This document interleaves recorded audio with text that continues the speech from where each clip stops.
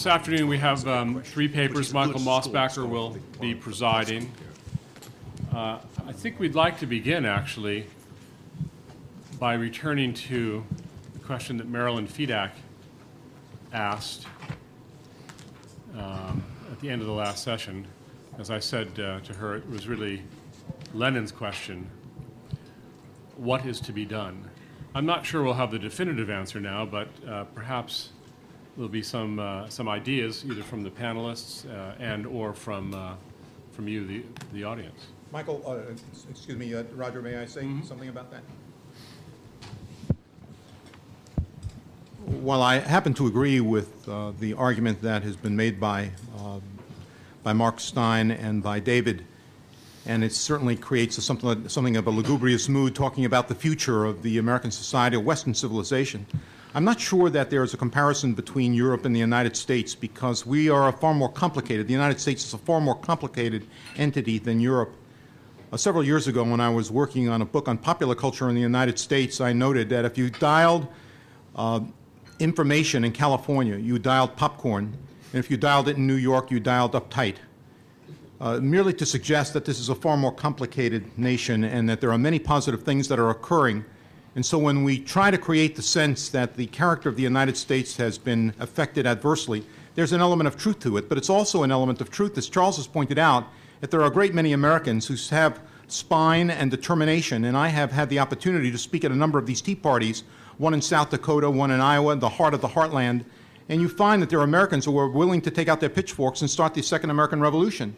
So I think it's very difficult to generalize about what is happening in the United States. There is an opportunity, I think, at this moment to take advantage of what I would describe as the remorse that many people have in having voted for Obama.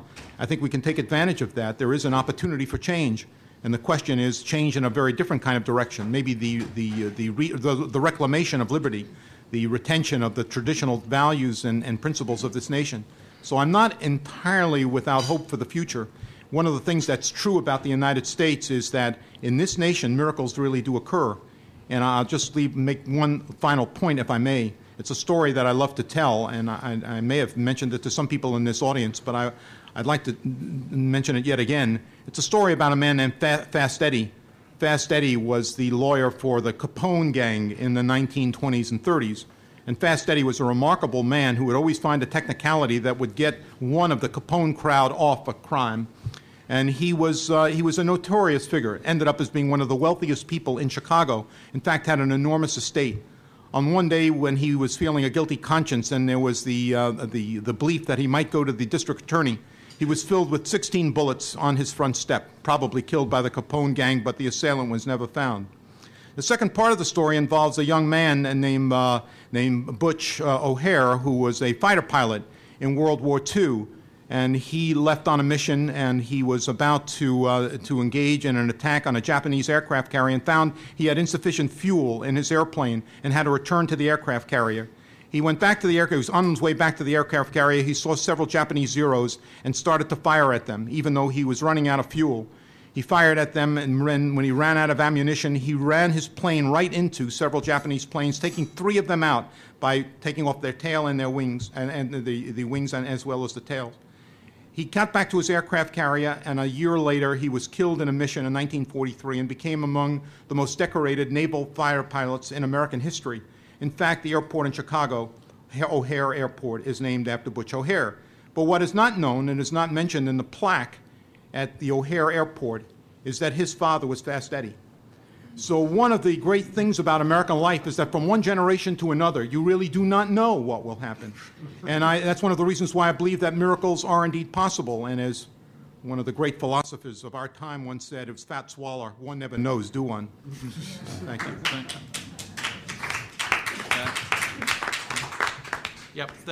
Thanks for that. Do we have any more questions or comments relating to Mark Steyn's paper?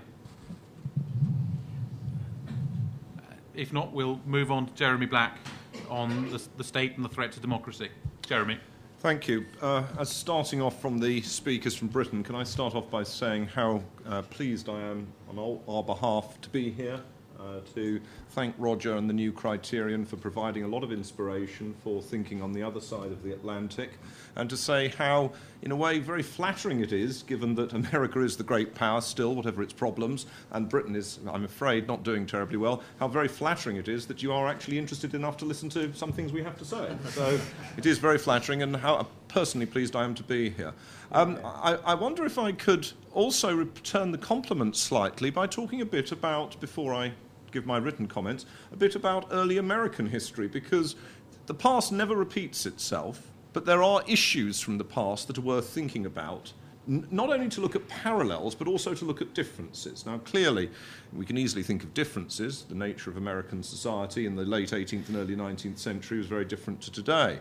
But we had quoted to us, quite appropriately, Madison in the Federalist Papers, and that reminds us that many of the issues that we are talking about today, obviously not Islam, but in a sense to Americans of the 1790s, the threat from Jacobins seemed just as much a threat. But many of the issues from the 1790s and 1800s are ones that are very resonant to today. Because, of course, America was involved in a bitter debate in that period about the nature of power, about the size of the state, about the relationship between the state and the rights of the individual, and about how best to deal with dissidents and sedition. In fact, the Sedition Act was one of the major pieces of legislation that, of course, is very controversial of the 1790s. And one of the points that worries me slightly is that we often lose sight of the past when we're thinking about the present, because some of these points are very relevant. Now, the particular point that I think is most relevant of all is to look at the logic of the Federalists, because those are, as it were, the people who we are criticising the modern descendants of, or in a way, the modern descendants of. And the point about the Federalists, who, of course, just to remind you, the Federalists are very much against the Jeffersonian agrarian Democrats, and the agrarian Democrats have this notion, Jefferson is convinced that America will never be an industrial or urban society, that the towns will always be relatively small, and Jefferson is convinced that the best future for America is to have, a self-reliant, rural people, farmers looking after their own farms, and, joining together to advance liberty. And the Federalists argue that whether or not this is what is going to happen, it won't work on the world scale. And the one thing I noticed this morning is that the world scale was not rather pushed to the front. I mean, the international dimension was there largely to talk about what is indeed a very important threat, which is the existential threat from radical Islam, or indeed from Islam as a whole, as Andy pointed out. And I think that's entirely appropriate. But of course, it in no way defines the whole nature of the external situation. And indeed, you could easily sit down. I can tell you there are strategists in your government who do sit down, and having recently read the Strategic Trends document for the Ministry of Defence, I can tell you there are strategists in my government who sit down and consider the world and the nature of the most potent threats, potential threats to the West, and their chief identity, their chief is, shall we say, located more in East Asia than it is located in the Middle East. Don't think I have to go much further than that, though I'm quite happy to go further than that if pressed. Now, if you go back to the Federalists argued that America needed a stronger government, and by a stronger government they were thinking in particular of a national bank. They were thinking of a seagoing navy, which of course Jefferson was totally opposed. All Jefferson wanted was a gunboat equivalent for local militia defence. And why were the Federalists thinking this? The Federalists were thinking this because they took the view that the revolution was incomplete, that America had not been saved by defeating the evil Brits, because either the Brits would be back, or if the Brits wouldn't be back, one has the problem that both the French and the Spaniards were ambitious and aggressive as well. So in other words, strong government was necessary, not because strong government was a good thing. That was not the Federalist argument, and to that extent they are different from the modern socialists like Mr. Obama. They are not arguing that strong government is a good thing. They were arguing that strong government was necessary, that, to use the jargon of IR specialists, America was in a realist world, and this realist world was one defined by great power confrontation, and that the Americans needed a strong state to get out of it. Of course, the Jeffersonians won, and one of the consequences of the Jeffersonians won is that the evil Brits were burning down the White House in 1814. that in a sense America on its own could not protect itself. If you were an American, does anybody know this? Question time. Would anybody like to tell me what was the major thing taught at West Point in the 1820s, 30s, 40s and 50s? Anybody know? Engineering, fortress engineering and architecture. And why was that? Because American planners, American leaders knew that the real danger was a threat to America. If you'd gone to the southern end of Manhattan Island in the 1820s and 30s and 40s, if you go to this day to the southern end of the Golden Gate Bridge and look at what is underneath the Southern Access Road, you will see a fort. That fort is there to protect you, big government protecting you against the evil Brits and anybody else that might come. Now, of course, after the decade 1861 to 1871, the other world powers gave up on North America in the sense that the Americans successfully intimidated the French out of Mexico, the British pulled their garrisons out of Canada, with the exception of the Halifax and Esquimalt garrisons in 1871, and the Russians sold up, and everybody accepted that America, as it were, had been settled as a geopolitical question. And from 1871 through to the 1940s, you can have the luxury of, marvellous state of affairs, a small government, which is what America essentially had in that period, a small government, and still take a role that satisfied your international issues.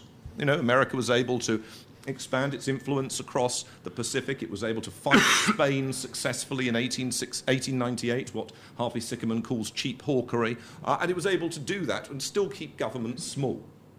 Since 1940, that has not been the case. The Two Oceans Naval Act of 1940, that has not been the case. America has developed strong government, not as the present government is trying to do, as Mr. Obama is trying to do, essentially for issues of fiscal redistribution and his notion of social welfare, but essentially so that America can act as a great power in the world in order to advance issues, interests, and a view of the world that is seen crucial as in the American identity. And in doing so, America has helped save the world, both from the combination of Germany and Japan, and then again from the Cold War.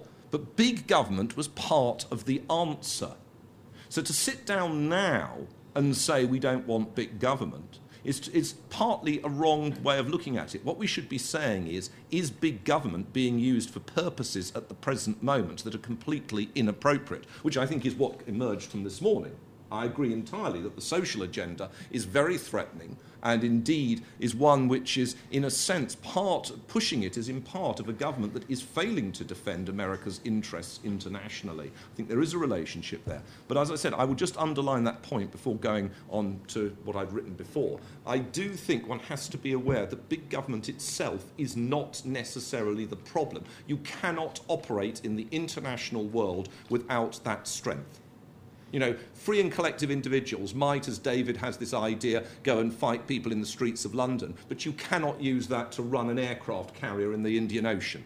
You know, if you want to act as a great power, if you want to do that, you need a governmental support for military means. And I think that's quite important. It does mean we have to think very carefully about how we want that government to be constructed. And given that the world is generally assumed by strategists to becoming more threatening for the United States, given that most strategists assume that America will remain the largest power, but within a world in which America's ability to achieve its goals are more constrained, then thoughtful understanding of what you can achieve with government is going to become more important. And that, I would say, is one of the major criticisms of the Obama ministry, that they are devoting so much of their attention to these socialistic policies internally that they are not devoting sufficient attention to what can be achieved on the world scale. I think that's a very important critique of the Obama ministry. And in a way, I would like to see that debate brought more to the fore in the American discussion, because I think this is important.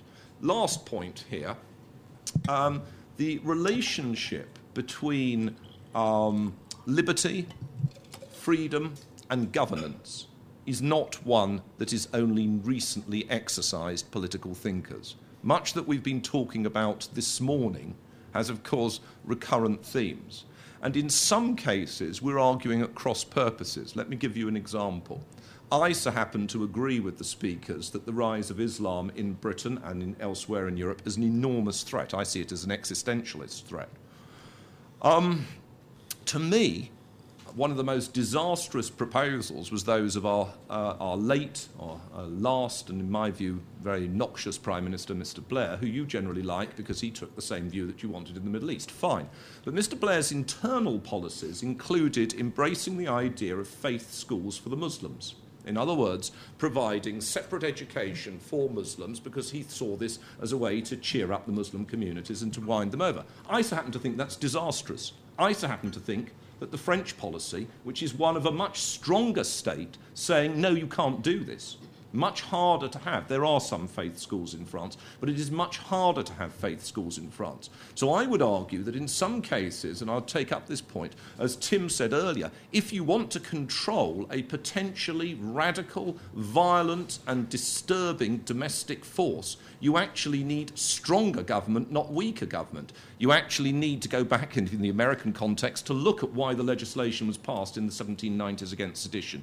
You need to look at what was done after World War I and World War II to try and deal with communist subversion. You need to realise that sometimes you do need a stronger state to deal with people who are not willing to accept the constraints and disciplines of a democratic society and in fact actively and aggressively wish to overthrow it, which is the problem we're dealing with in Islam. So I think these are important points. Strong government itself can be, at times, the answer as much as the problem. It is too easy to just write it off as the problem. And we need to have a robust attitude in which we fight against strong government when it is, as it were, taking part in unnecessary, socialistic, redistributive, as it were, attempts to new mould the nature of America or Britain and the nature of Americans and the British. And I think the other speakers eloquently and accurately define that. But we also need to understand that if we want to operate in the world scale and also to deal effectively, or hopefully effectively, against internal dissidents, we need to have the means to do so. I mean, the FBI may make mistakes, but it's a jolly sight better to have the FBI than to be in the situation of the 1920s, for example, when there was no such equivalent. It's a jolly sight better that America has the military it has now than it has the army of 1940, which was smaller than the army of Portugal, and so on and so forth. Okay? Now, I know nobody's going to agree with that, but I think those points were important ones to make. Let me just say a few words about the state and the threat to democracy, which was my text.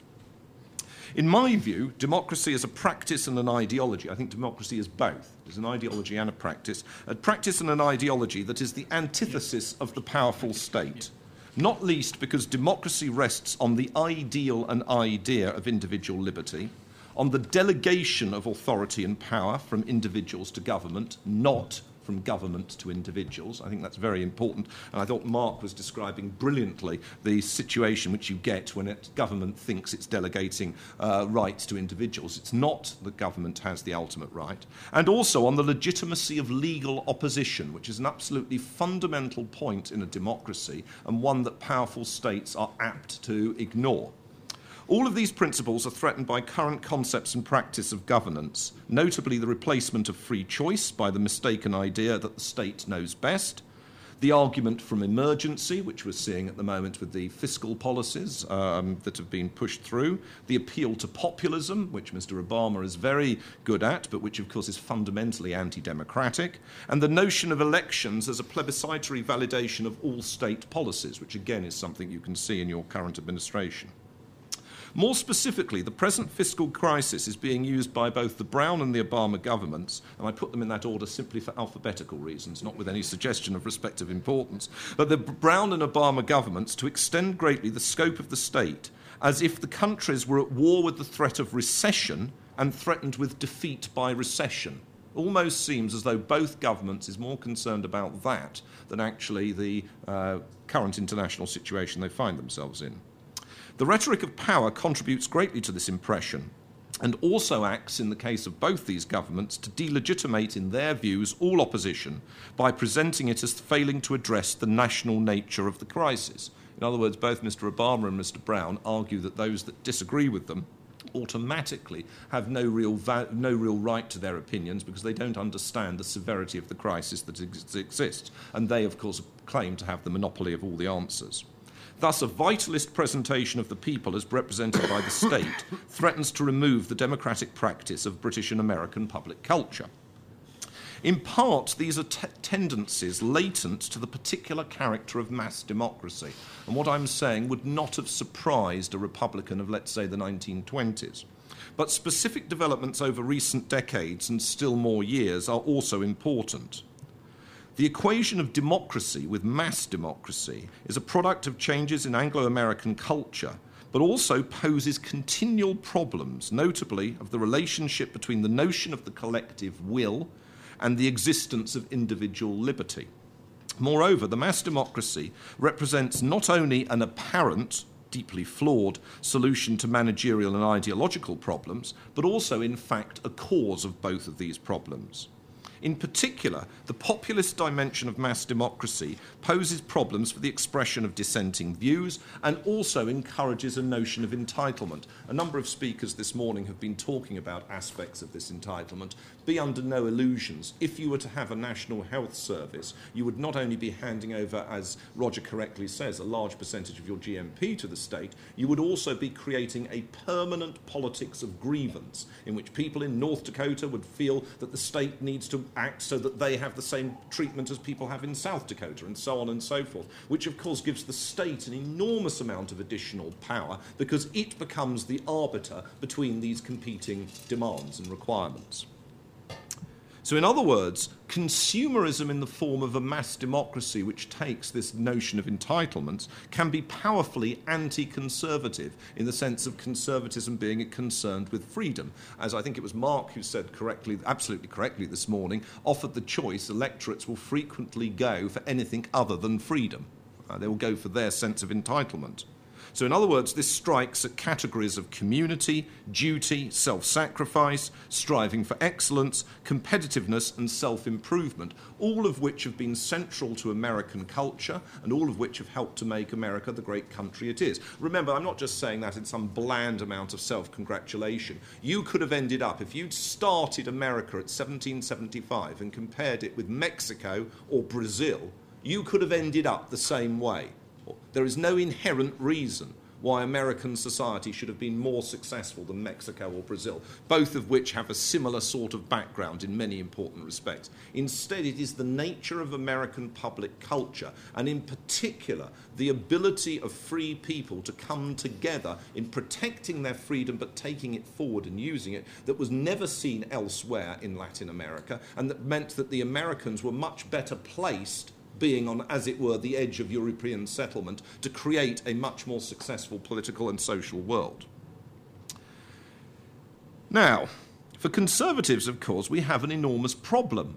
There are real problems here. Just leaving aside, I assume most people here are conservatives. Obviously, I may be mistaken, but we have these real problems here because we have to accept that our belief in freedom, our commitment to the idea of freedom and opportunity as central choices and central truths of conservatism, is not now very much held by people who, as previous speakers have been saying, are incredibly committed to the idea that what they mean by freedom is entitlement.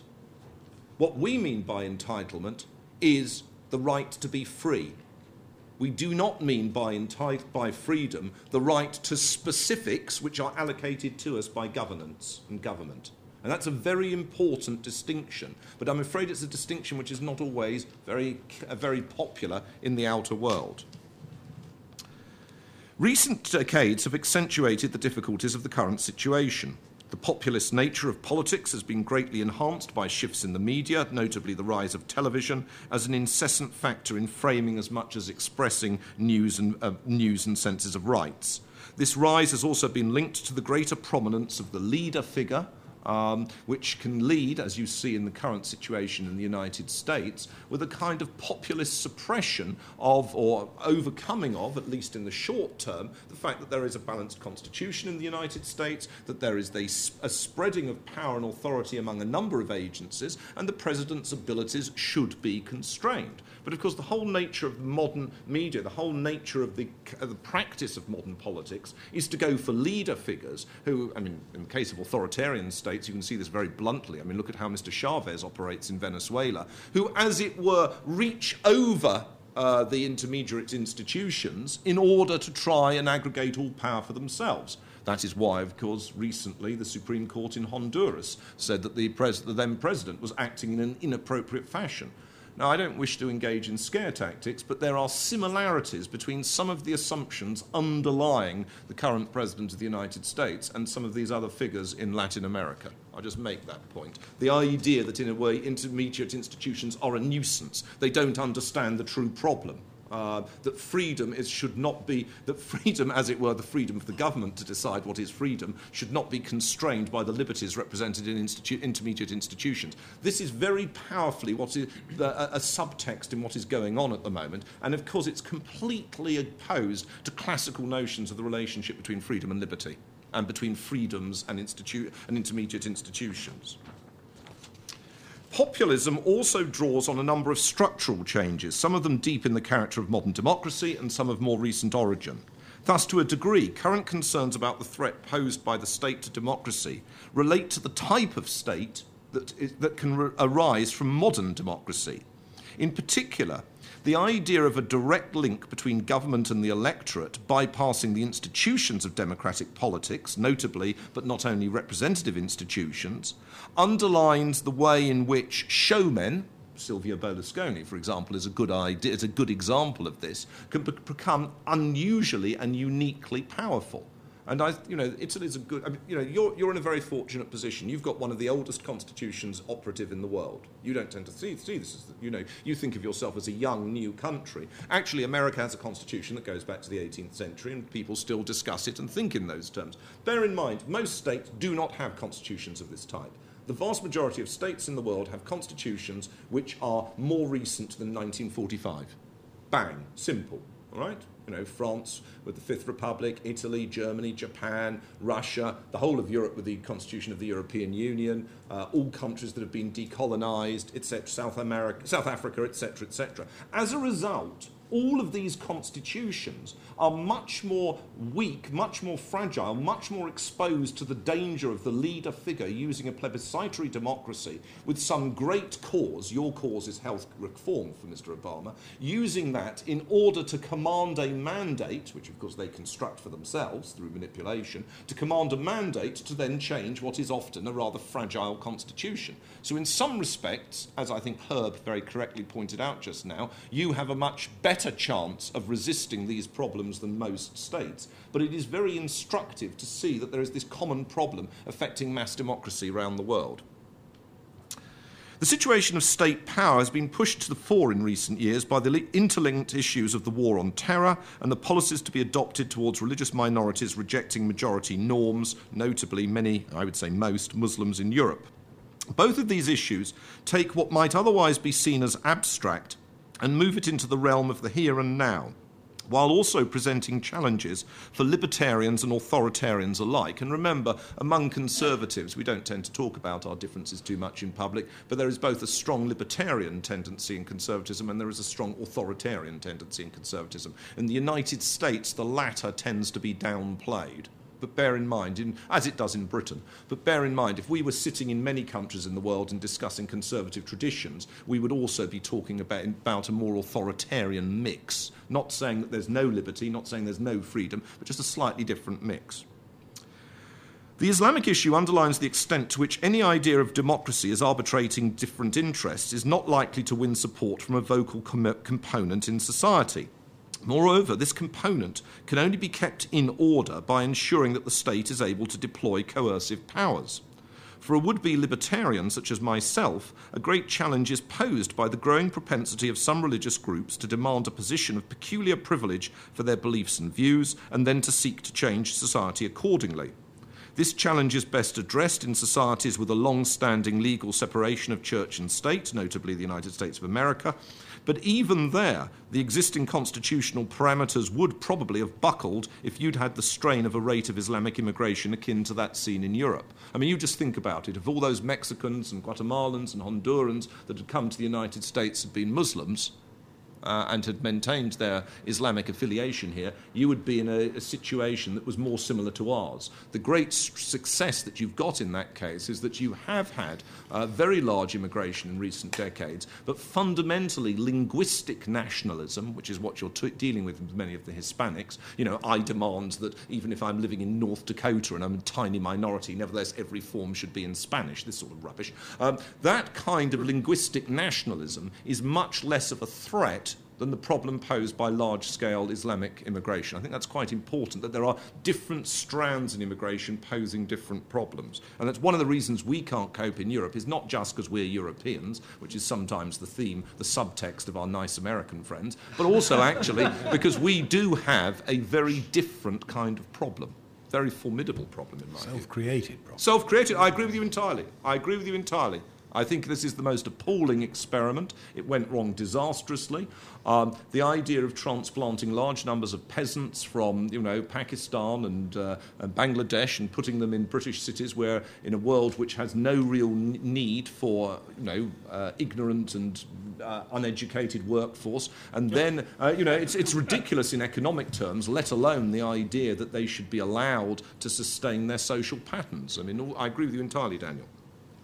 The point is not only one of assessing differing types of assimilation, but rather of considering how far the power of the state has to be expanded in a semi-permanent fashion in order to deal with what is now a long-standing and grave socio-political challenge in many countries. I think that's an issue, and I suspect it's one way in which we will diverge from you. We've already diverged. America is already a more successful society. It's a freer society. It's a more impressive society. But also there is this particular problem that either governance in Britain just gives in, which it might do. David pointed that out. It might just give in. Or if some of the states in Europe, and the best example at the moment is France, try and make a fist of things, the problem is that they are going to emerge in ways that are very, very different to, and what might seem to you to be really quite unacceptable. So banning all forms of religious activity in the educational field may well be a remedy that the French adopt. For most conservatives, the answer would be an affirmative one. Most conservatives, I suspect, in European countries would rather see some idea of national integrity preserved, some idea of national identity preserved, and they are not prone as the people on the left to embrace the liberal and human rights cultures and arguments which have left the West so much weaker in the face of terrorism and other challenges, and which I think Herb this morning was talking about the enormous challenge posed by the United Nations human rights attitudes. And remember, human rights is a political rhetoric. I mean, human rights is not an indivisible. Human rights are as much represented by us as by our opponents. It's just we've allowed that language to be taken over by our opponents, which is, I think, a real pity. But anyway, I think that, there is a likelihood that the tension in many European countries will be between conservatism embracing an authoritarian approach and having to have recourse to the state, and human rights being pushed by the left on behalf of a sort of patchwork coalition, including Islamic populations. At the same time, there is concern about the degree to which the state's ability to discern and define threat presents a challenge to the grounding of freedom in liberty and of liberty in freedom. That, I think, is fundamental, and that is one of the reasons America is so successful, because you have grounded your freedom in liberty and you have grounded your liberty in freedom. Nobody else has managed that equation as well. Obviously, it's under enormous threat at the moment. I'm well aware of that. I'm not being bland, but you are so much more successful than the other side of the Atlantic. In part, this is a matter of ascending or descending theories of sovereignty and governance. But in truth, both are challenged by the prospect of long-term disaffection by a group in society. Whether you take the view that the community comes first, individuals come first, freedom comes first, which is my view, or whether you take, because I'm a libertarian, or whether you take the view that the state comes first, which is what an authoritarian would take, in practice, and that's a classic conservative debate, in practice, both of those views are challenged by long-term disaffection by a substantial portion of the population. Yet at the same time, it might well be asked whether the government as a representative of the people should not take a more robust attitude within the existing law to those who would use the law as a cover for the expression of anti-societal views. Well, of course, in my view, very much so. In particular, freedom of expression, which is a key cause, means and consequence of democratic culture and practice, is threatened at the behest of those who argue that it threatens the views of minority groups. I mean, I think it's absolutely ludicrous. I mean, we've heard references to it this morning. We heard a reference to that Canadian cleric discussing homosexuality. The same, incidentally, there are cases like that in Britain as well. I can tell you, I work in a university. Universities in Britain, we're not civil servants, but universities are under the state, in effect. There's only one private university. And, you know, if you say something that's unacceptable to the university, even if it is perfectly legal, you would get suspended. We don't have tenure. Being suspended would be first stage to being kicked out very rapidly. Recently happened to some academic in Leeds who made some comment about Islam that was, I think, perfectly reasonable, that most of us would consider perfectly unexceptional, that would be actually quite mild compared to what Andy was saying this morning, but he was out pretty pronto. Somebody like the demographer Coleman in Oxford was, in a sense, his career was ruined because he spent too much of his time warning about the impact of large-scale immigration into the country. So there is, in practice, a form of ideological policing in Britain already, and I think one has to be aware of this. It is dangerous because it closes down the debate. And it means that in practice, and again I noticed the theme this morning with many of the speakers was that American academe is left of centre and indulging in a sort of hobby horse. You're right about American academics. I can tell you the small change of American academic conversation is often bitterly against the values of your society. But the point is, in my country, the problem is that it's also actively backed at an institutional level, which I think is a real problem. And of course, this issue came to the fore in Britain as long ago as 1989, with British Muslims demonstrating in support of the fatwa issued by the Ayatollah that called for the murder of Salman Rushdie. But incidentally, it's not just the Muslims. We had an interesting case the year before last in Birmingham when a play written by a Sikh displaying Sikh society in a less than marvellous fashion. I mean, essentially it presented fathers as abusive patriarchs of their children, had to be withdrawn from the Birmingham Playhouse. We're not talking about some tiny little fringe theatre. We're talking about the major theatre in Birmingham because the police told the Playhouse that they couldn't protect it against rioting demonstrators. Now, this, to my mind, is no different. I mean, you know, the Muslims are worse, but it's no different. It's the same problem. Unless you can protect in society the expression of views, whether these views are majority views, as the indigenous population of Britain would like to think their views are, or whether these views are minority views. But unless you can protect people from that, you end up with a situation in which it is simply the most violent that prevail, which is not welcome. It's not welcome at all.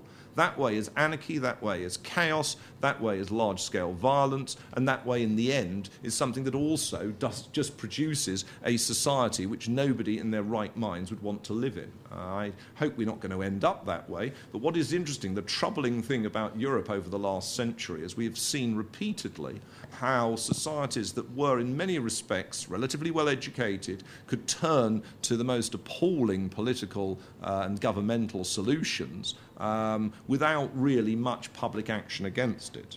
I've nearly come to the end, I promise you. Now, to me, of course, resort to a stronger state is still troubling, A, because I'm a Conservative and it's just as likely the state will be Labour and I distrust the Labour Party. B, because we have the specific problem in Europe that Euro convergence is meaning that a lot of power is taking away from national governments and national communities towards what essentially is an unelected bureaucracy in Brussels, which is very keen to redistribute and very keen to intervene, and very much a threat to liberty. So in a way, I'm stuck in a particularly difficult position because I want government to be stronger to deal with the opponents I don't like. But at the same time, inconsistency here, but at least I'm pushing my inconsistency to the fore. Most people, if you listen carefully, I'm not talking about any of my colleagues here, but most people, if you listen carefully, are inconsistent and never own up to it. I'm owning up to my inconsistency. I want government to be stronger against the problems I see, but I'm really worried about what government will do if it is not, as it were, operating in an appropriate fashion. Part of the question, for me, is whether government is too strong, or too weak, but another aspect is posed by the question of whether government is strong in the wrong respects, failing to provide security, but being too obtrusive to and in society as a whole because it mistakes the nature of society and defines it in terms of governmental power. Attitudes play a key role. In particular, a challenge is posed by the extent to which governments present not society, not as a whole, but instead as a set of segments that they define that can be dealt with separately through, in the case of Europe, so-called community leaders, a real weasel word that is, and that need to be regarded as different segments. This ignores the idea than what should be the practice of a common citizenship with equality under the law and freedom owned equally. So, for example, you can see the problem in Europe with those states such as myself, my own state under Mr. Blair in particular, Brown to a lesser extent, which relied on community leaders to act as representatives with Islam, which of course meant that absolutely no protection is provided to Muslim women, who are completely neglected by their so-called community leaders. I need hardly also add that these community leaders tend to be the more strident, sometimes the more extreme, certainly the less accommodating members of those communities. And there is a clear parallel here with the nature of international order and statecraft, which also requires probing. And here the idea of governance is a threat to the autonomy of particular countries, as discussed, and I thought Herb provided a good instance of that, so I won't take that any further. If I might just briefly sum up. Conservatism has a number of different strands. Conservatism is a coalition. We could be sitting here and discussing, after all, the tension between the politics and ideology of prudence and the politics and ideology of commitment if we were looking at international relations. We could be discussing the extent to which rights and responsibilities have a different credence, different traction in different conservative traditions. What I'm trying to show here is that in dealing with some of the key issues at the present moment, the state is, I agree entirely with Roger, I agree entirely with the theme of this conference, the state is a fundamental problem, but in part it is a problem because we cannot do without it. We cannot do without the state in order to wage external war, however badly or unsuccessfully it does it. We cannot do without public institutions to provide security internally, because otherwise we end up with chaotic militias who will spend their time fighting each other, and in a way we just as much empower those people we don't like Muslim communities, to be legitimately armed, because if otherwise, that's what's going to happen if you say that the citizens can look after themselves. So in a way, we are reliant on the state, but the problem is that a combination of recent politics, of the particular agendas of the current American administration and the Labour governments of in Britain, of the European Union, of mass populism, has made the state less benign, more dangerous as a force, and that in a way, it's interesting to look at the historical resonance, but these are problems of the here and now. And a last point. In one sense, the problem is that in key respects, the state, as we were hearing this morning, is too demanding, too powerful, too insistent. And in other respects, the state is too weak. In my country, for example, we no longer have the death penalty. So people who actively plan the death of fellow citizens, terrorists, mass murderers, would-be mass murderers, we can't execute them. We no longer have conscription. Conscription is of limited military value these days, but it represents an important affirmation of the role of the state in some respects. So in some respects, the state is actually much weaker than it was 60 years ago, 50 years ago. But the trouble is, the difficulty is, it's weaker at doing what it needs to do, and instead it has become much more powerful at the behest of socialist ideologues and people who wish to use the state to new mould the society of the United States and to new mould the society of Europe. New moulding it not with the understanding of freedom that meant so much to the Founding Fathers, but in pursuit of ideologies that are fundamentally un-American. Thank you very much.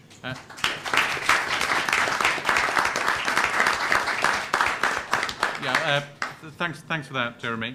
We've already got some people from the panel who'd like to make a comment. Roger. Yes, but first of all, Jeremy, I'd like to associate myself with your phrase, the Obama ministry. We usually say Obama administration here, but I think the Obama ministry has a nicer ring to it.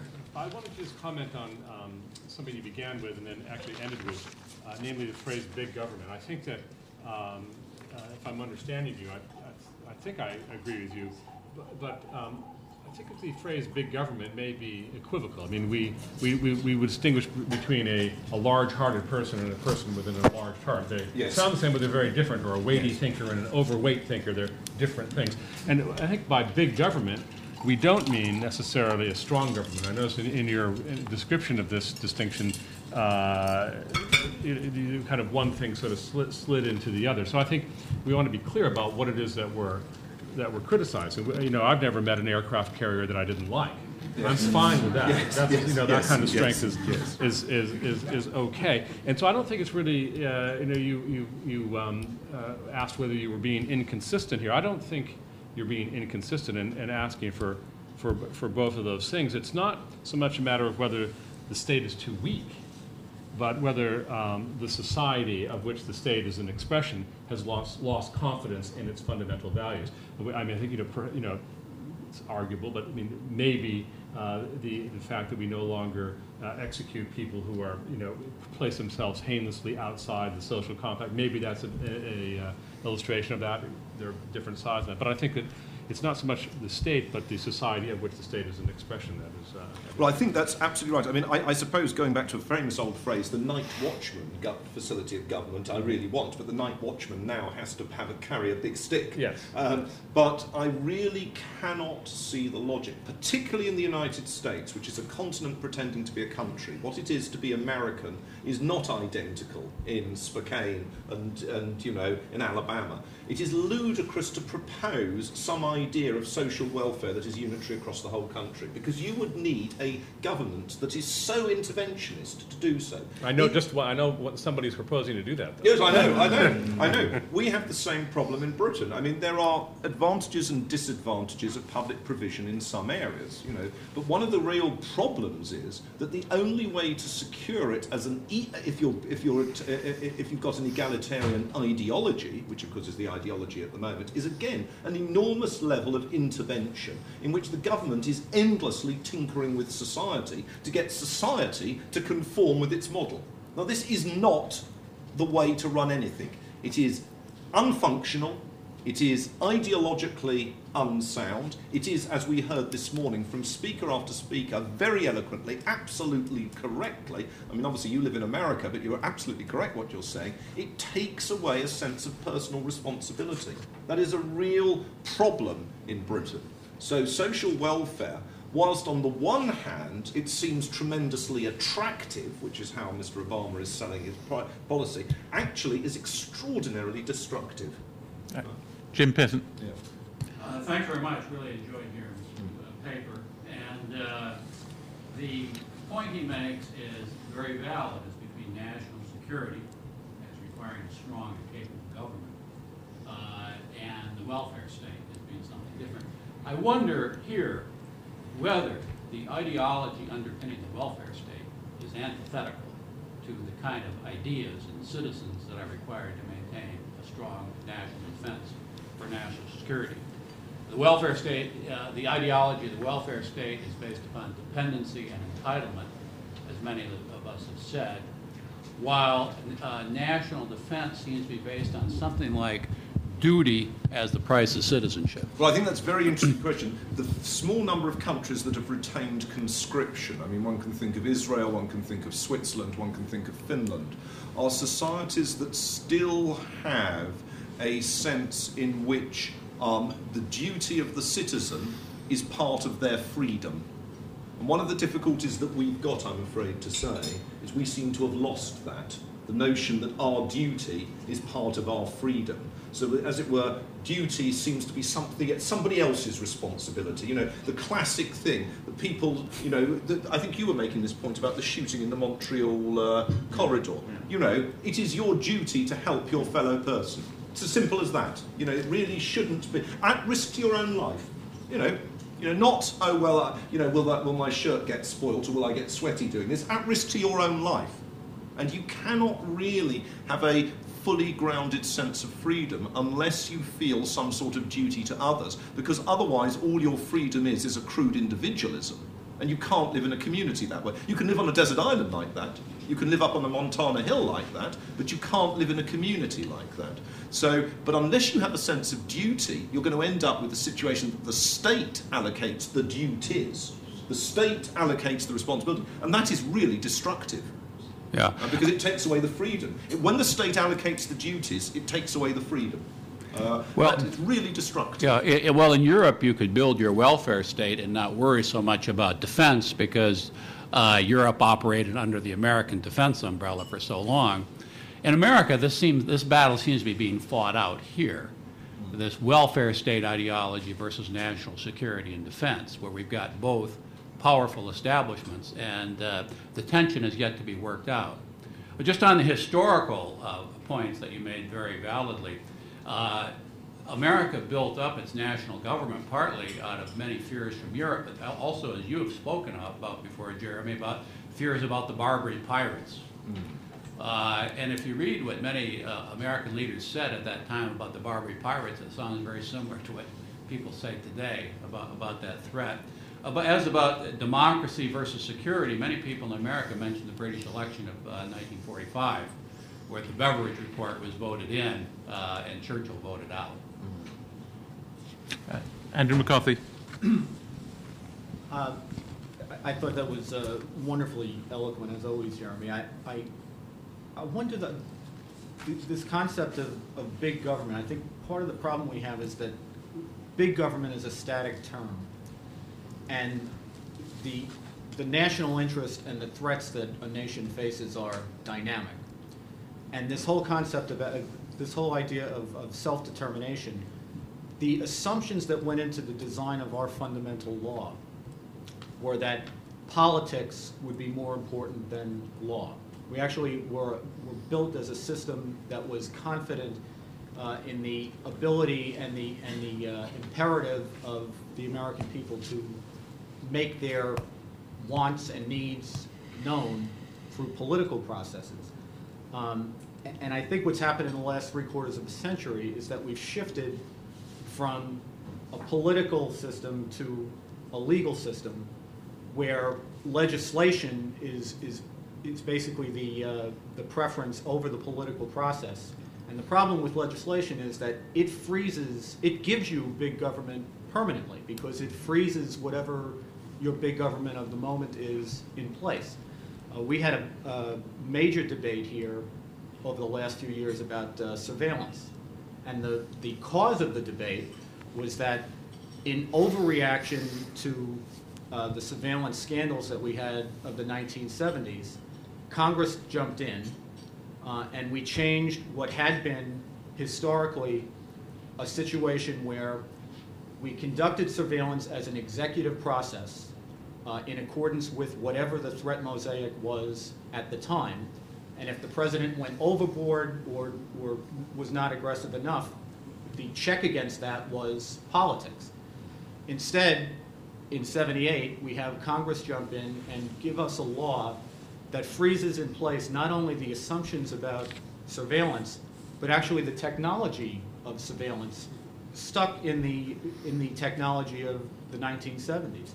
And it ended up giving us this scandal that we had because we get, 30 years down the road with a complete revolution in telecommunications, and we're still stuck with the statutory weaponry that we put in place in 1978.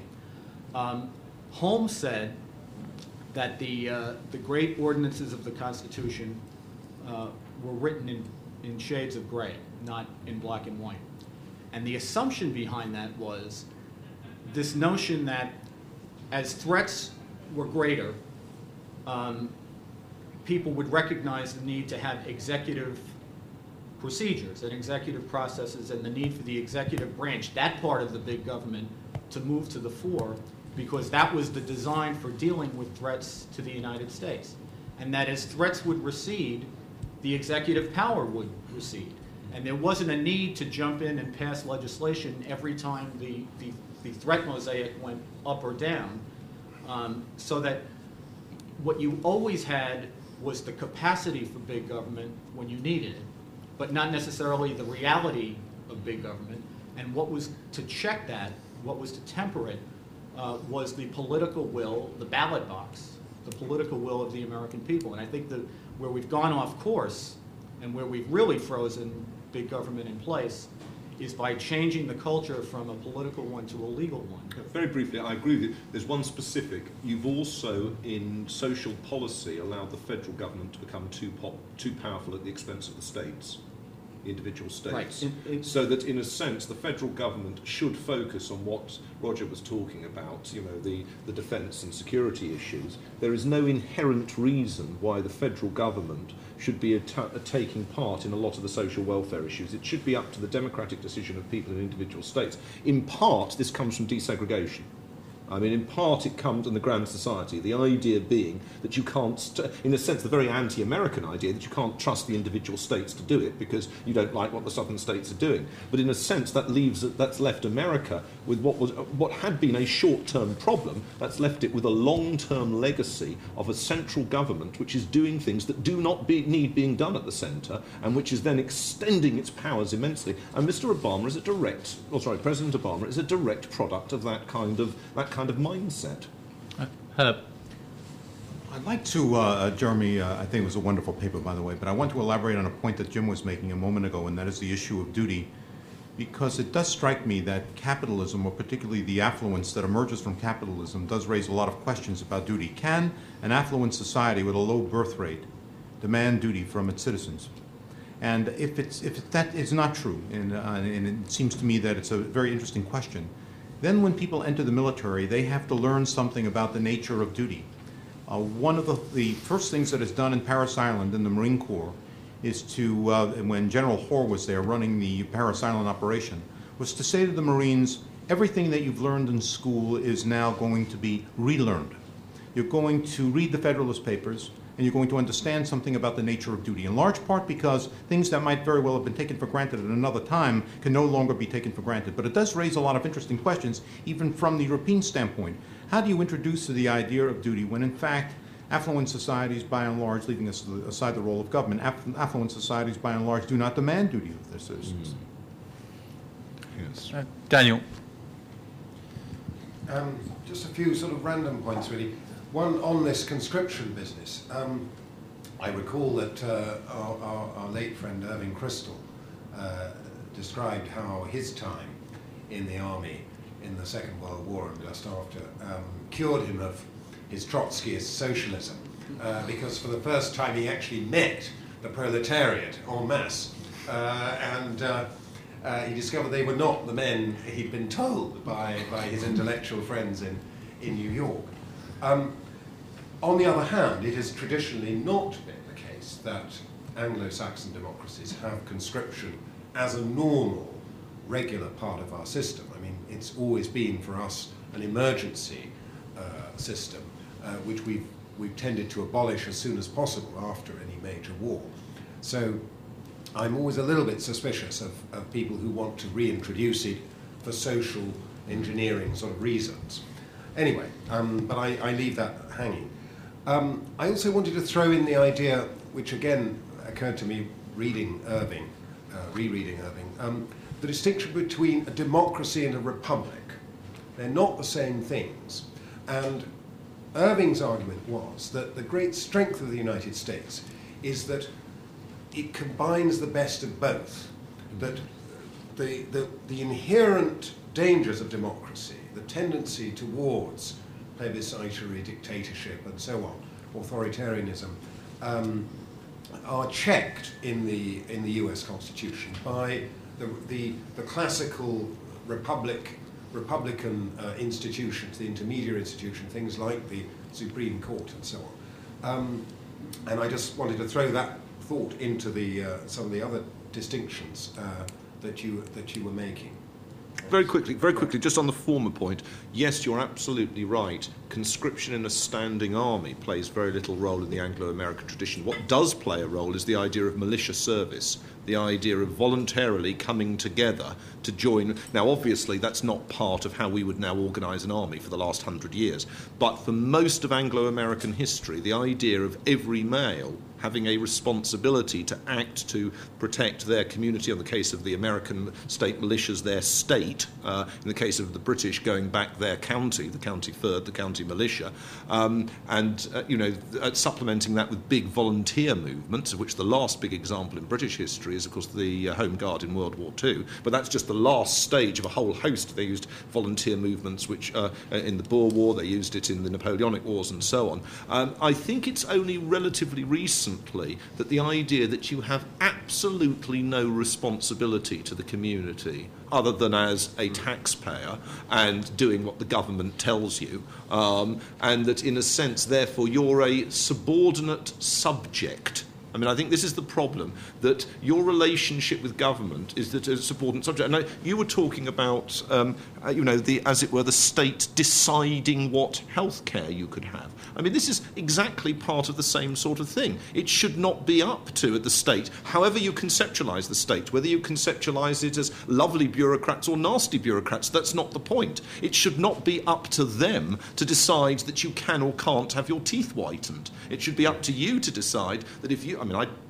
most British people have appalling teeth by American standards, but that's because we choose not to spend our money that way. It's not part of our culture. But if somebody wants to spend their money that way, they should be perfectly entitled to do so. And I'm really troubled by the idea that a state controls things. I mean, we've had so many literary warnings, we've had so many historical warnings, we've had so many ideological warnings of what this leads to. And I know to an audience here it might seem ludicrous to talk about some of the parallels in foreign countries or in literature, but bear in mind, if you have state provision and state control, and you oppose that, you want to do it differently, you want to use your own money, your own efforts to have a difference for yourself or your family, then you become a social criminal, and you need to be dealt with in order that society can understand that you are wrong. That's where it ends up. That is where it ends up. Because, however benign it sounds, these kinds of notions of public provision, the actual point about them is that if you do not agree, then you become a criminal. Now, this is just an absurdity. I mean, the British government has thought about banning fishing. I've never fished in my... Well, actually, I did once, but I never caught a fish in my life. I have no particular interest in people fishing. I've never sat on a horse in my life. I've had no interest in hunting. But why should these people suddenly become criminals for doing something just because of the behest of a small group of people, or even a large group of people, who decides that it's unacceptable, and that then, if they don't agree, they are criminalised at once. We've got a quick point by Daniel and then Mark. I haven't quite finished, sorry. The main point I wanted to make, though, since we're now being honest with one another about the problems of conservatism, is this. We haven't yet talked at all about the Bush administration. Okay? Now, is there not a problem about big government conservatism? Didn't something go wrong over the last 8 years? I was a great supporter, one of the very few people in my country, of the last president in his foreign policy. But my American friends tell me that all was not well, even before the Obama administration started spending trillions as though there was no tomorrow. And in fact, I seem to remember exactly a year ago, after the Lehman Brothers, I'm sure we're going to hear much more from Tim after his paper about the economic side of things. But, the actions of the Bush government, Bush administration, were not above criticism, to put it mildly, in its response to the crisis. So can we perhaps be honest with ourselves and address what went wrong in that administration? Because without that, I don't think Obama would be able to paint the Bush administration as the evil empire, which is exactly what he's doing. For Reagan, the evil empire was the Soviet Union. For Obama, it's the Bush administration. You know, he's running constantly against that. So why? Dan, I'd like to just make a point here, if I may, a very brief one. And I think you've raised an interesting point, but it was a point that I think was addressed by Jeremy, where he said governments very often can have the power to do the wrong thing as well as the right thing. The Bush administration did many wrong things. The prescription drug program, for example, was the wrong thing, in my judgment. The tariff that was placed on steel in Pennsylvania was the wrong thing. The attempt to bail out the banks when Paulson was the Secretary of the Treasury was the wrong thing. So it was the use of government power, but for the wrong purposes. The fact is that you could certainly say that the Bush administration did some right things when it comes to foreign policy, but it did many wrong things domestically, which set the stage for Obama, who could use and take advantage of the precedents that were created by the Bush administration. In that sense, what was wrong with Bush big government conservatism is that he used his power for the wrong reasons. Or some of the wrong reasons. Jim? There's been an idea in American politics for quite a while that the conservatives need to dish the Whigs, as it was applied to Disraeli, that is, to steal the issues from the liberals. And I think that prescription drug program was an example of that. And it never works because they attacked it anyway, and they want more of it. As to the free market aspect, of course, Herbert Hoover played that, and it didn't work so well for him either. So it's not clear how this needs to be played, but there's no question on the question of spending that the Bush administration pushed that too far. We've got Mark and then Roger, and then we'll open things up. On the morning of September 11th, as most of us in this room will remember, the president, when those planes struck, was in a grade school in Florida, famously reading My Pet Goat to an audience of 5- and 6-year-olds, which, as an example of how trying to steal liberal clothing never works for conservatives, all the people who drive around saying, won't it be a great day when the Pentagon has to hold bake sales rather than our schools? So come the day, the planes fly into the buildings, he's there in the grade school in Florida reading My Pet Goat. Michael Moore makes it the big first scene in his film, showing what a boob the president is, sitting there reading My Pet Goat to the grade schoolers when the planes strike. There is something that is very worrying about that image, because it is a good example of the difference between the strong government, which by definition will mean government sticking to its very limited constitutional responsibilities and fulfilling them, and trying to do everything, particularly on a nationwide scale. I don't believe the President of the United States should be the school superintendent-in-chief. And when I was on a school committee in my town, I, as a matter of routine, voted against any kind of federal intervention in the school system. We took no federal money. We voted to take part in no federal programs, simply as a jurisdictional matter. Not just because we believed that it was our school and nothing to do with the federal government, but that actually you cannot, it is damaging to try and construct a national school system from Florida to Alaska, from Maine to Hawaii. And when we start talking about broader concepts like duty and citizenship, this isn't just about national service. I think in the end that floats free of government too. When the Titanic went down on its maiden voyage, the social norm of women and children first held up. James Cameron made a movie about it a few years ago in which he implied that it didn't. In defiance of the historical record, he ended up having to buy gravestone markers for no-name, forgotten people in Scotland that he gratuitously insulted in the film. But the social norm held up. Men kissed their wives and children goodbye and watched them go into the lifeboats and went down with the ship. That's something to do with national service. That's a broader sense of duty as implicitly connected to freedom and the responsibilities of the individual. And if we're going to argue about what conservatives got right and what conservatives got wrong, I think what Mrs. Thatcher got wrong very badly is that she, 20, 30 years ago, is that she liberated the British people economically from confiscatory tax rates and other burdens, but she did not liberate them in the civic sense. So you had small, prosperous town. I remember sitting in the village hall in Congdon, Warwickshire, which is a prosperous community full of wealthy people. And on the eve of the 1997 election, and they're all questioning the MP about the crime, increasing crime in the village. And he says he's going to have a word with Warwickshire Constabulary, and maybe they can send a patrol car to drive through the village a second time per week. Now, that village is a prosperous community and could easily afford to do what my town does, which is to hire a police chief and buy him a cruiser. It doesn't cost a lot of money. Generally speaking, the cruiser costs more than the cop. So it's something that those citizens could afford to do. Again, in New Hampshire, I think in my town there was something like between town, county, state, and federal. The average person in New Hampshire votes for over 300 elected officials. And, of course, most of those are not paid. They're civic roles that people take, again, as part of the duty of citizenship.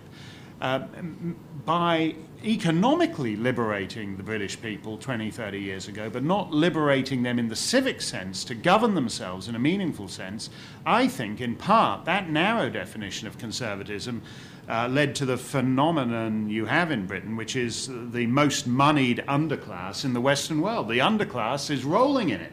The underclass lives in comfortable suburban homes and has got all the money it wants to go rampaging across Europe, in part because I think of the death of civic life and the big mistake that Mrs. Thatcher made in not also liberating citizens in more than a very narrow economic sense.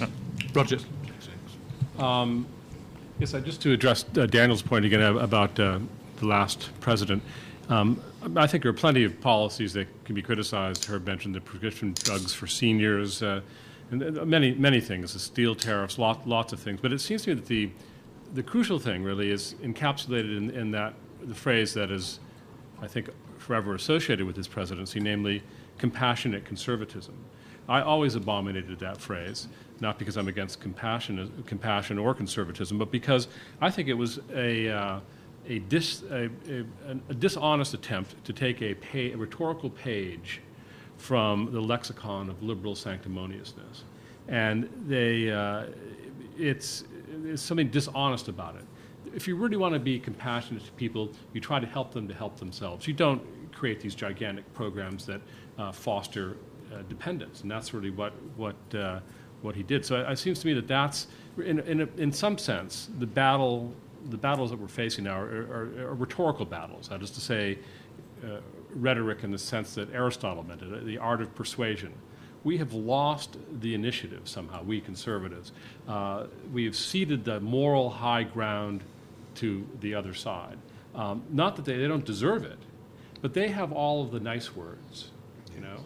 And we need to either to get those words back or to come up with words of our own that are enabling, that are marching words for our side. And it seems to me that really is the fun. If I had to say what was really wrong with the Bush administration, it would be that. Are there any questions or comments from the floor? Vanessa Nyman. Vanessa, wait for the microphone, if you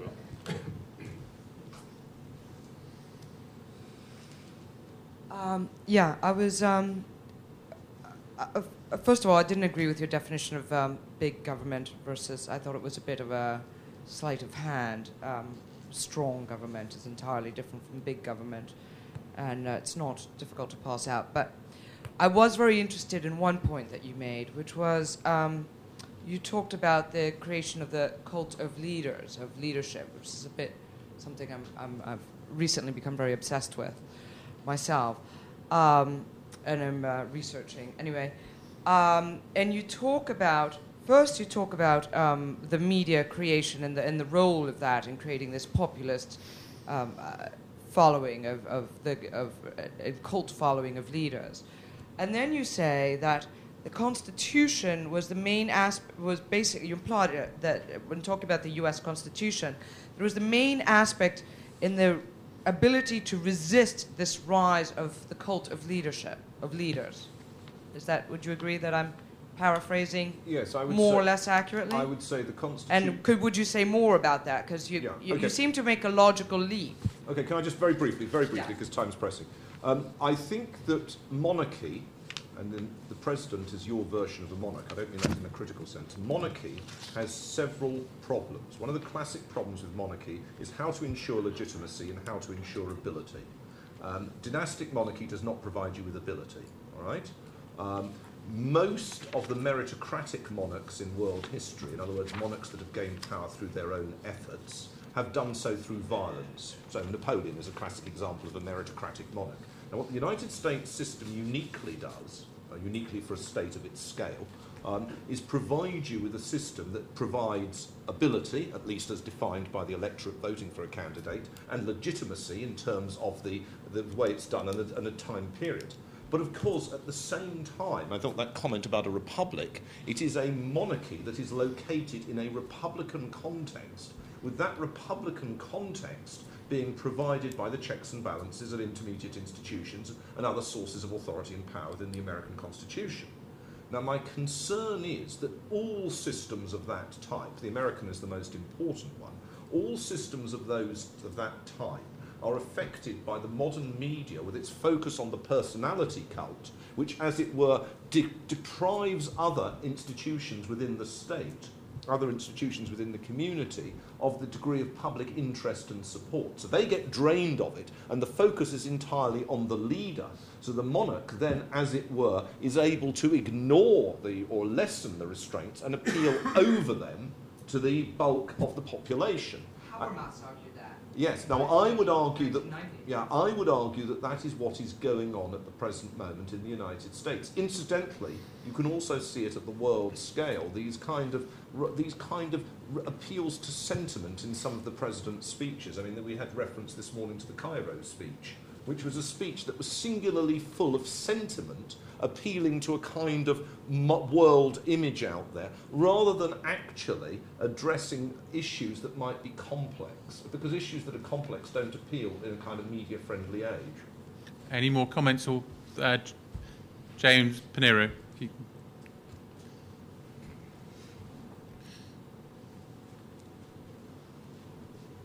Hi.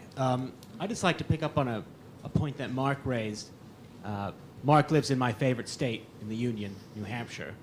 And New Hampshire has a very distinct identity as a state.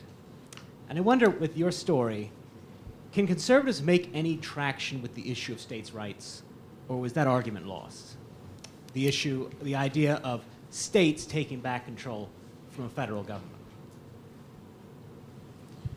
I think so. I think there's a tragedy in that the great iconic states of this union, California, New York, the ones foreigners have heard of, are the basket cases right now. I think what Californians have done to California and what New Yorkers have done to New York is beyond belief. But in the end, the idea that somehow a continental, as you put it, a continental authority can take over from failed states like California and New York, and as Obama in one of these states of the union, pseudo states of the unions he does every 20 minutes now, singled out some girl in South Carolina, I believe it was, who'd written to him complaining about the peeling paint in her high school.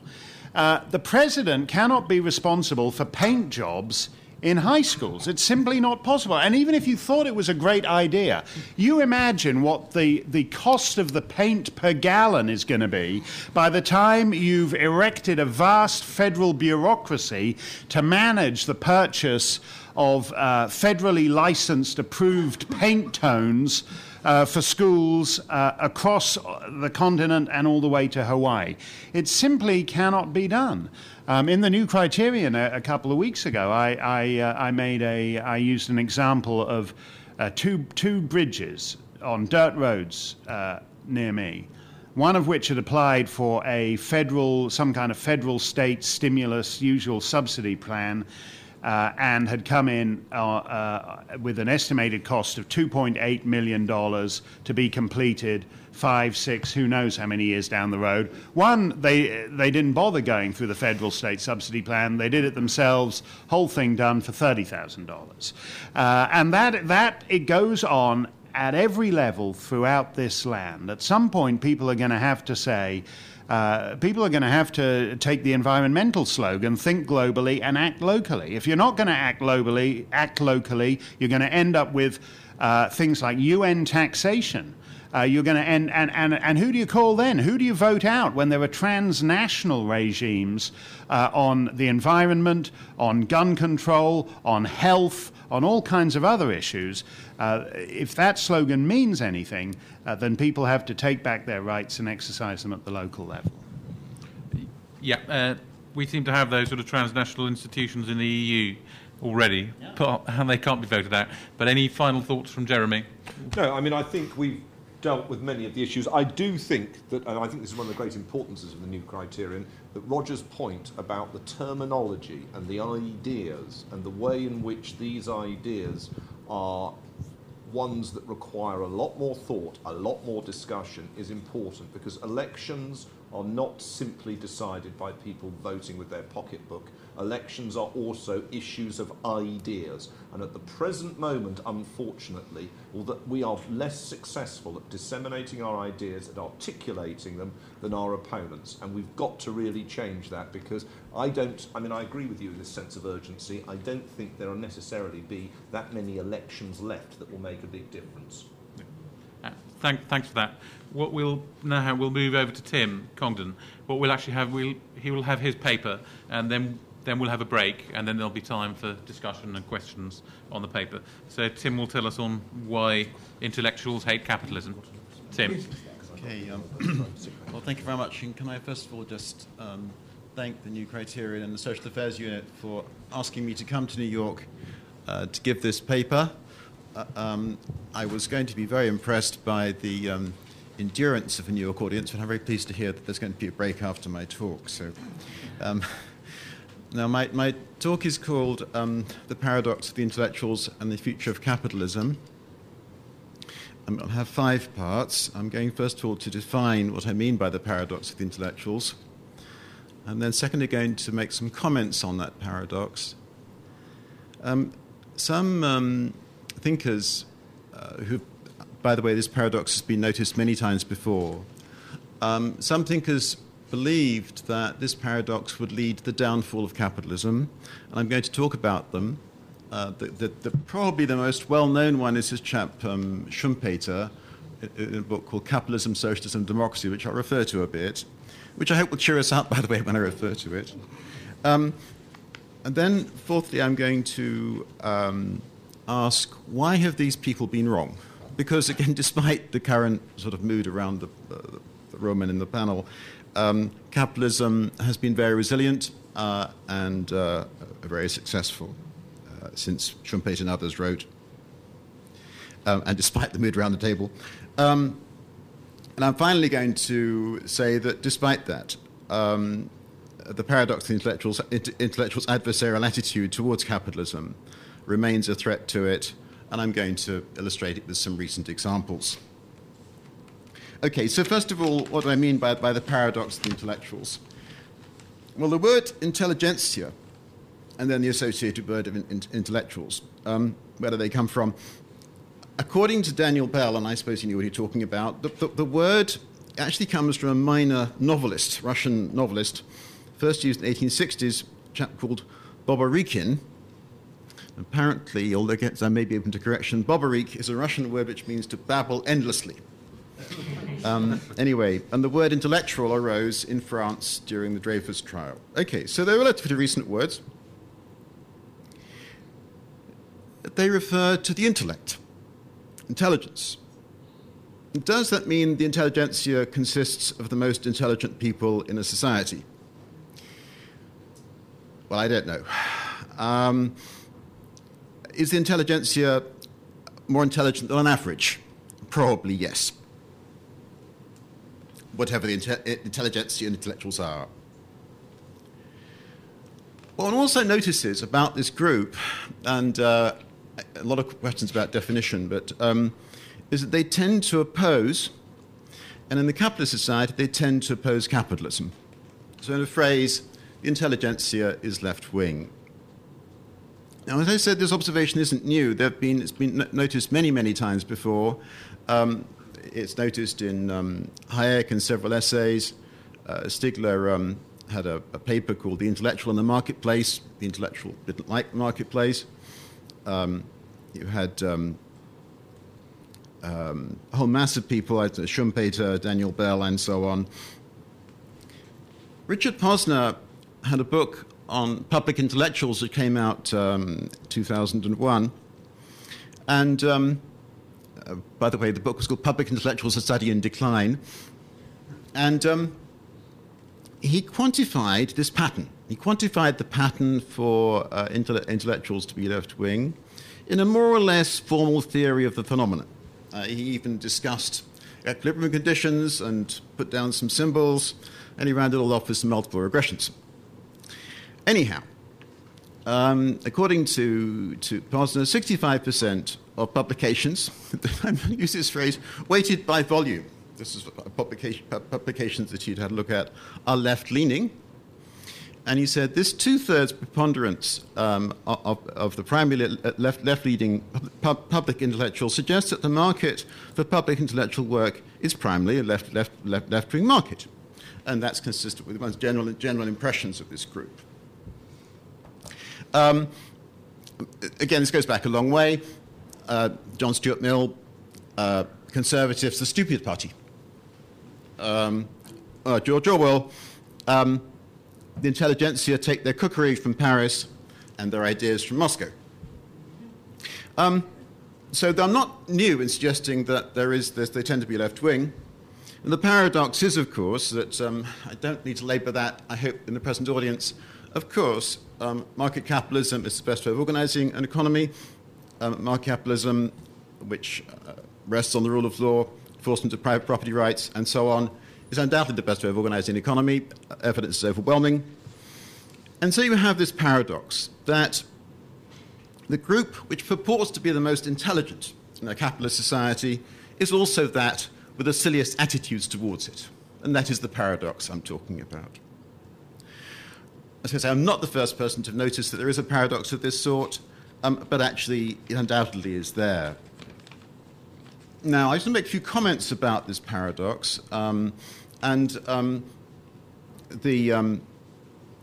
will then lead on to my more remarks about does it really threaten capitalism, and a number of things to say. I think, first of all, in terms of the disciplines where this paradox has become most evident over the decades, on the whole, it isn't so obvious in, if you like, scientific.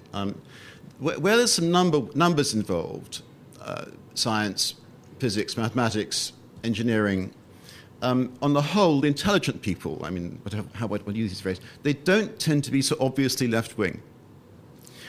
You can discuss that. And I would say, and again, I'm open for debate about this, but obviously I can do critical analysis, that on the whole, I would say that in the last 20, 30 years, it's tended to be, certainly sociology, some of the related, it's English departments, ironically, which have become the centre of these sort of left-wing intellectual trends. And I was reading some Richard Rorty on deconstruction. This actually is what he himself says. Deconstruction connotes a project of radical destabilization.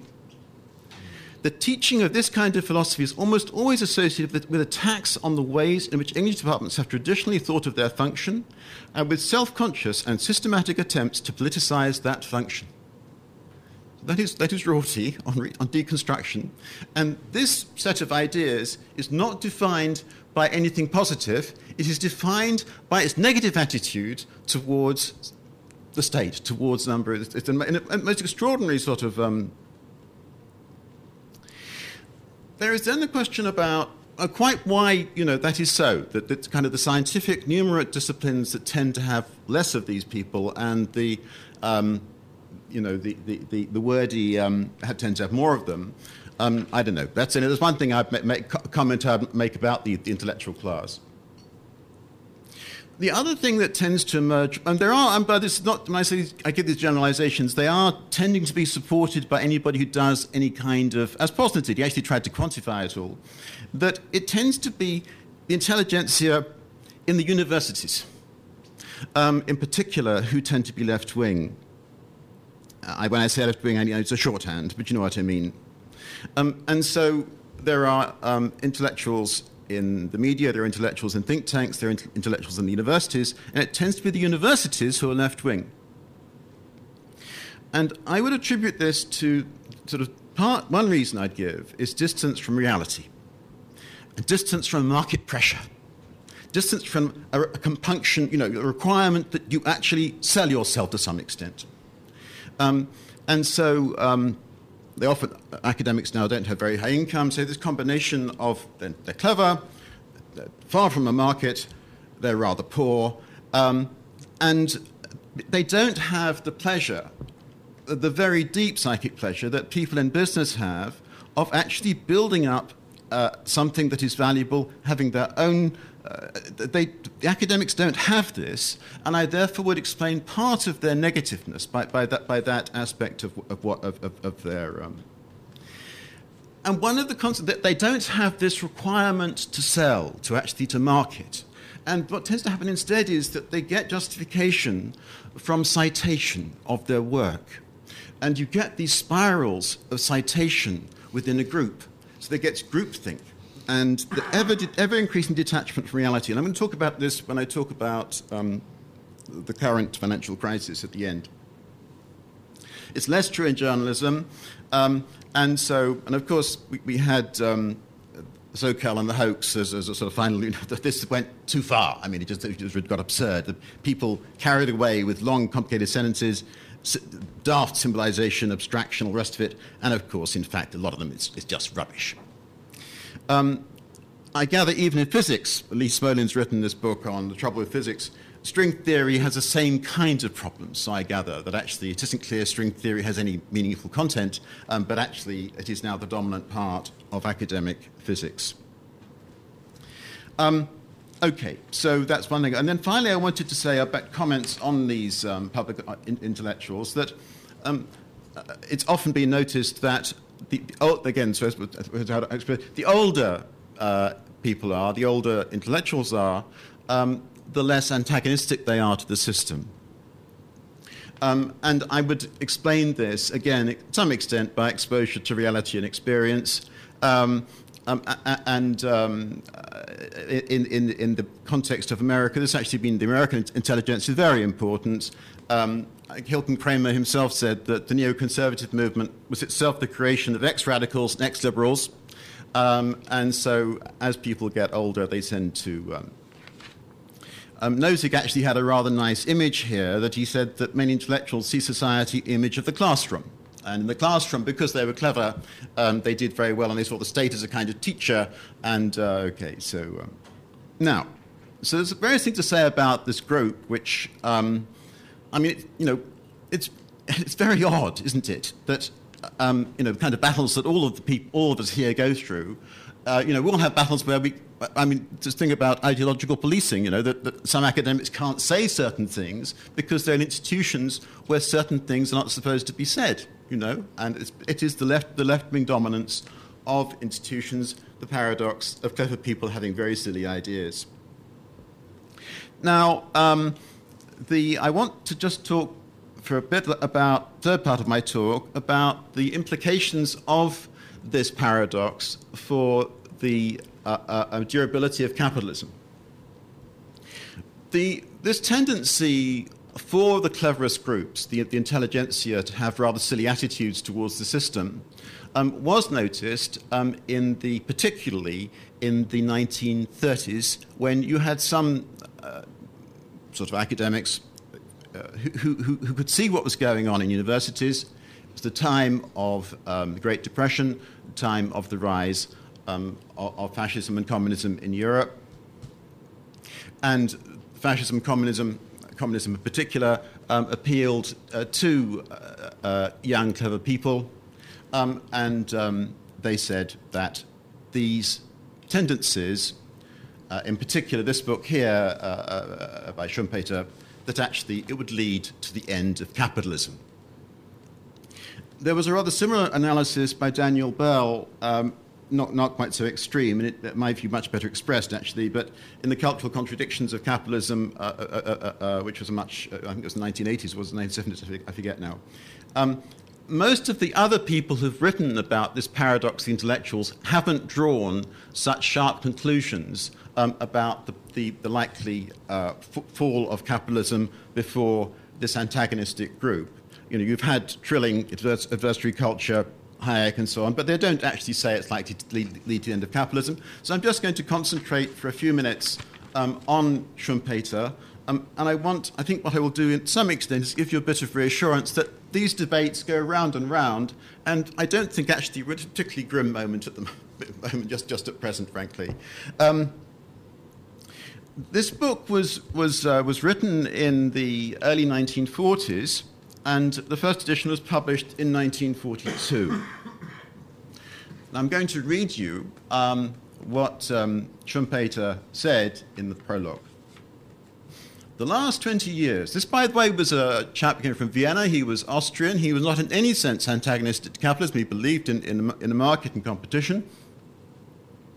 The last 20 years have witnessed a most interesting Marxian revival. And then he talks about Russia in a surprisingly uncritical way. Then next paragraph he says that another revival is less easy to explain, the Marxian revival in the United States. This phenomenon is so interesting because until the 20s, there was no Marxian strain of importance in either the American labor movement or in the thought of the American intellectual. This is, quite a clever man, said that, wrote like that early 1940s. And what he also said, this is the start of his the analysis proper, can capitalism survive? No, I do not think it can. He did actually précis the argument in something a talk he gave just before his death, and there were four elements in that, four reasons that he gave for the fall of capitalism. I must say, actually, looking back, this actually is not a very good book. This actually is it had its day, and it's a pretty bad. It's a good bad book. It's difficult to read because some of it's so silly. But only we know that it's silly. They didn't know then. All right. He says that first of all, the business class has evolved into a managerial bureaucracy. And therefore, it's the business class, the entrepreneur, that really drives capitalism. Instead, it's become a bureaucracy, and so there's no longer the same kind of... He says the rationality of capitalism is being undermined as more and more people become unthinking subordinates. I mean, I find all this stuff, it's rather weak, frankly. The only bit, the last two bits kind of ring true. And he says you get, in a capitalist society, increased specialization. You get a business class, and that's separated off from the intellectual class. And the intellectual class developed an attitude of independence from, and eventually of hostility to, the interests of large-scale business. Business increasingly incapable of defending itself against raids that are, in the short term, highly profitable to other classes. Just been through one of those, of course, but they'll talk about that more at the end. And then because of this point, the values of the capitalist society, although very important to its success, are losing their hold upon the public mind. This is very much in line with what we've just been talking about. There are these modern drives for security, equality, and regulation. And those parts of Schumpeter's argument do ring true today. Now, Schumpeter was wrong. We still have a capitalist system. As Daniel pointed out, the major alternative collapsed in the late 1980s and 1991. And in that sense, capitalism defeated socialism, and Schumpeter was just completely wrong. And let's just make it clear that's what happened. I want now just to... I'm not going to talk about... And the fundamental reason why capitalism has succeeded and communism, socialism failed was just that capitalism was a better system. And that a system in which property is privately owned, it's dispersed, where the rights of property owners are defined under law, where disputes are settled in law courts, and so on, that is a far better system than communism, socialism, whatever. And a whole lot of drivel, frankly, it's just drivel in here, about how socialism can work.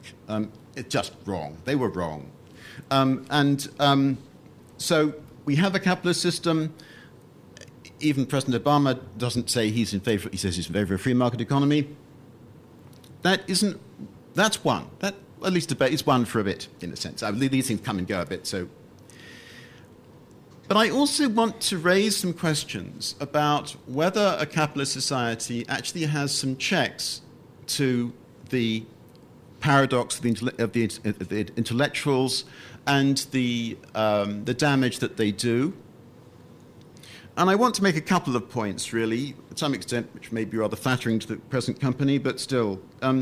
The first point is that the intellectual people who worry about these things do have other ways of getting back, even if they're kicked out of universities, and that is the importance of think tanks. What has been happening, in a way, in the intellectual class, certainly in North America and some extent in Britain, not so much true. Well, I was in Switzerland, actually, a few weeks ago, and it's certainly happening there, that actually the think tanks tend to be pro-free market, pro the law, the liberal democracy, and so on, whereas the universities tend to be where the left congregates. There's an obvious reason for that, which is a think tank must be relevant, depends on funding normally on a fairly continuous basis, and so to some extent think tanks have to sell themselves. They depend on largely private money. They don't get money from the state. And the Schumpeter and Daniel Bell didn't really envisage the role of think tanks. This is something that wasn't really foreseen in the 1940s, 1950s. It's come in as a very important counterweight to the left in the universities. And Krugman's book, The Conscience of a Liberal, he abominates the think tanks. He doesn't like them, and that just shows you how important they have become. The other result is that we've had the non-university intellectual, the intellectual who... Now, if you go back to Britain in the 19th century, typically you had the gentleman scholar. A lot of historians were of private means.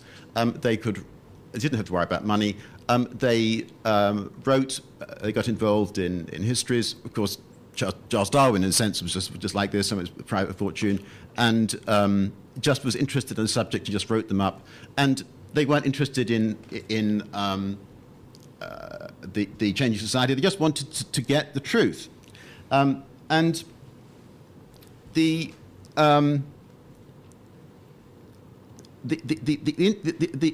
in America, there's a big enough, excuse the expression, a bourgeois market. I mean, there's a big enough middle class that will pay for the productions of right-wing intellectuals that you actually get the right-wing intellectual as a valid career. And so this is a very important counterweight to the university intellectuals who tend to be very left-wing. And actually, Daniel Bell, in one of his books, has a long analysis of the New York intellectuals. I think there are things to say here about American history, but I mean, you tell me more, really. I mean, I think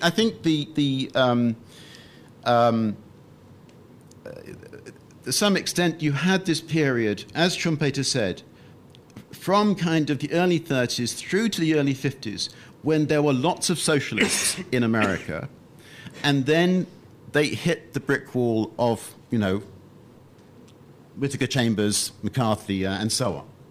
And so, although and that is something which perhaps is kind of just about America. And the final point I would make here is that what again kind of Schumpeter and actually Daniel Bell didn't notice is that the media may be owned by capitalists.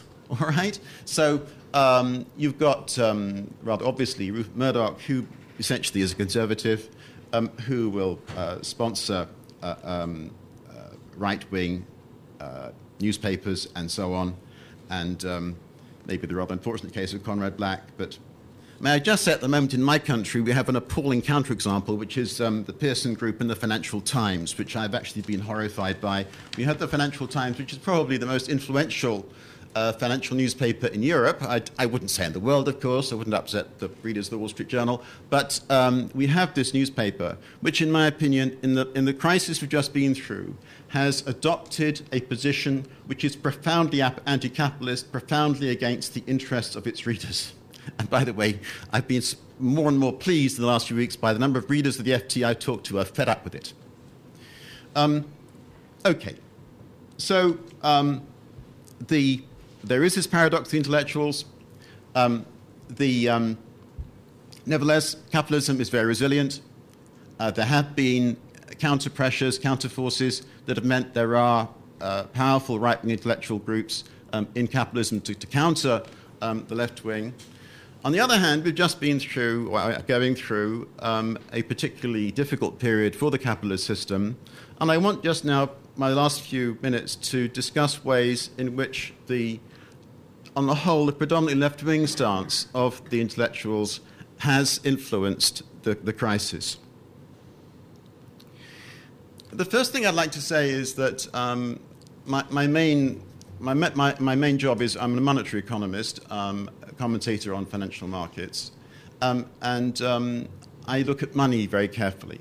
So I have a great admiration for the work of Milton Friedman. And now what Friedman showed in his book Monetary of the United States was that the dominant causal influence on the Great Depression was about 35%, maybe getting on to 40% fall in the quantity of money, essentially bank deposits, between 1929 and 1933, October 29 to March 33, which was due to the implosion of the banking system.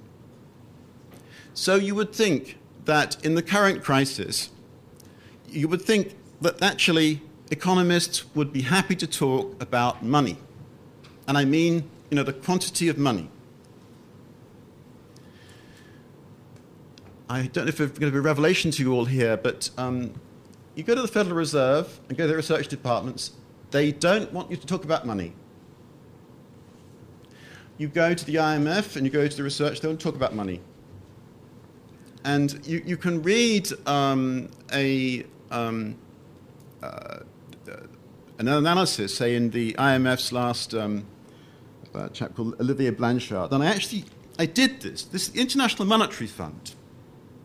Will this chap, in his 1,500 words, 2,000 words, ever mention the word money? No. He referred to credit, liquidity, and so on. The academics have an allergy to talking about the quantity of money. What the hell is going on here? It's all very odd, it's all very curious. I would say it's got a lot to do with the fact that Friedman obviously was a kind of champion of the right, and so if you refer to money, monetarism and so on, you're immediately regarded as a villain in university economics departments. This is spread to the Federal Reserve, and that explains what's going on. Now, can I just, before I move on to my next point, say this is very, very important understanding what is currently happening around the world.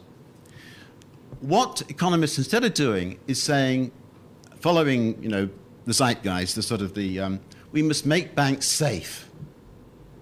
So banks must have more capital relative to their assets.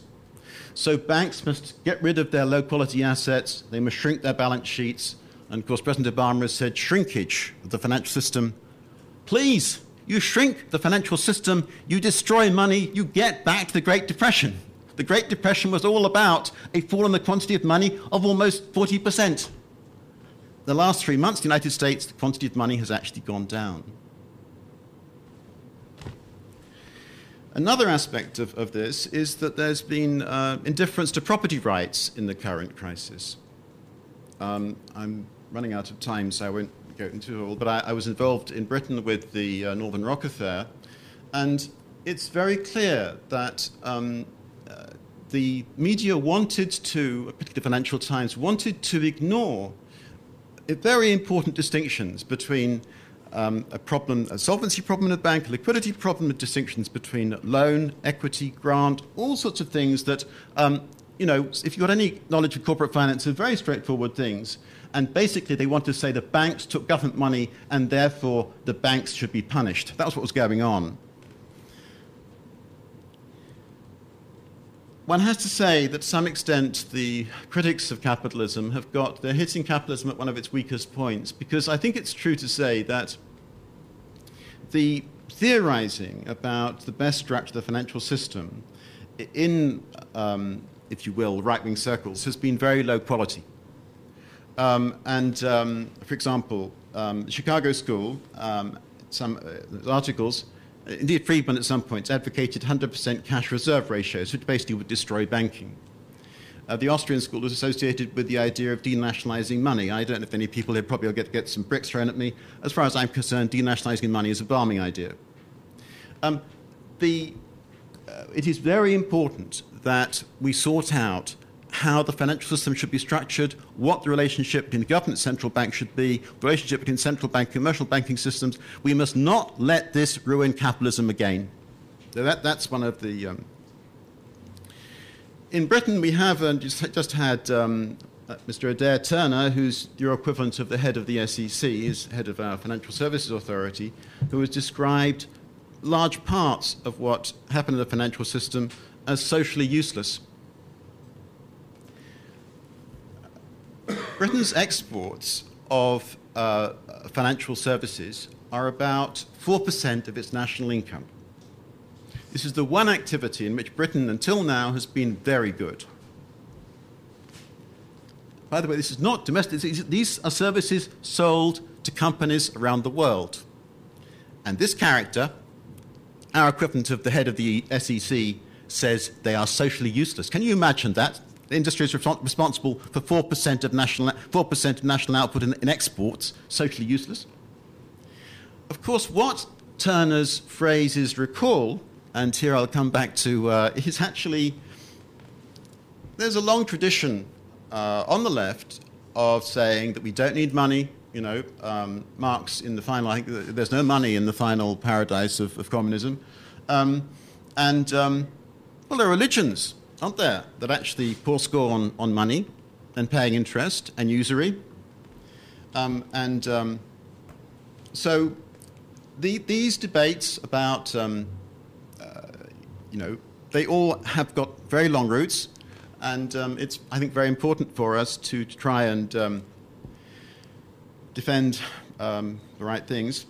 Anyway, I'm going to finish by saying, I'm going to get a literary quote in. I think I might do that in present company. That Virginia Woolf, I think, said that human nature changed in December 1910, if I got the date right.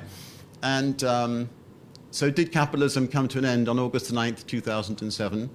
Well, I don't think so. And we've been through much worse times. But nevertheless, somehow we must try and battle against these left-wing intellectuals and hope that the paradox of the intellectuals doesn't lead to the downfall of capitalism. Thank you very much. Thanks. Tim, I wonder if I can talk about the paradox of the paradox. Is that not possible? now? Not now. Thanks for that. I'm sure there'll be lots of thoughts on that paper.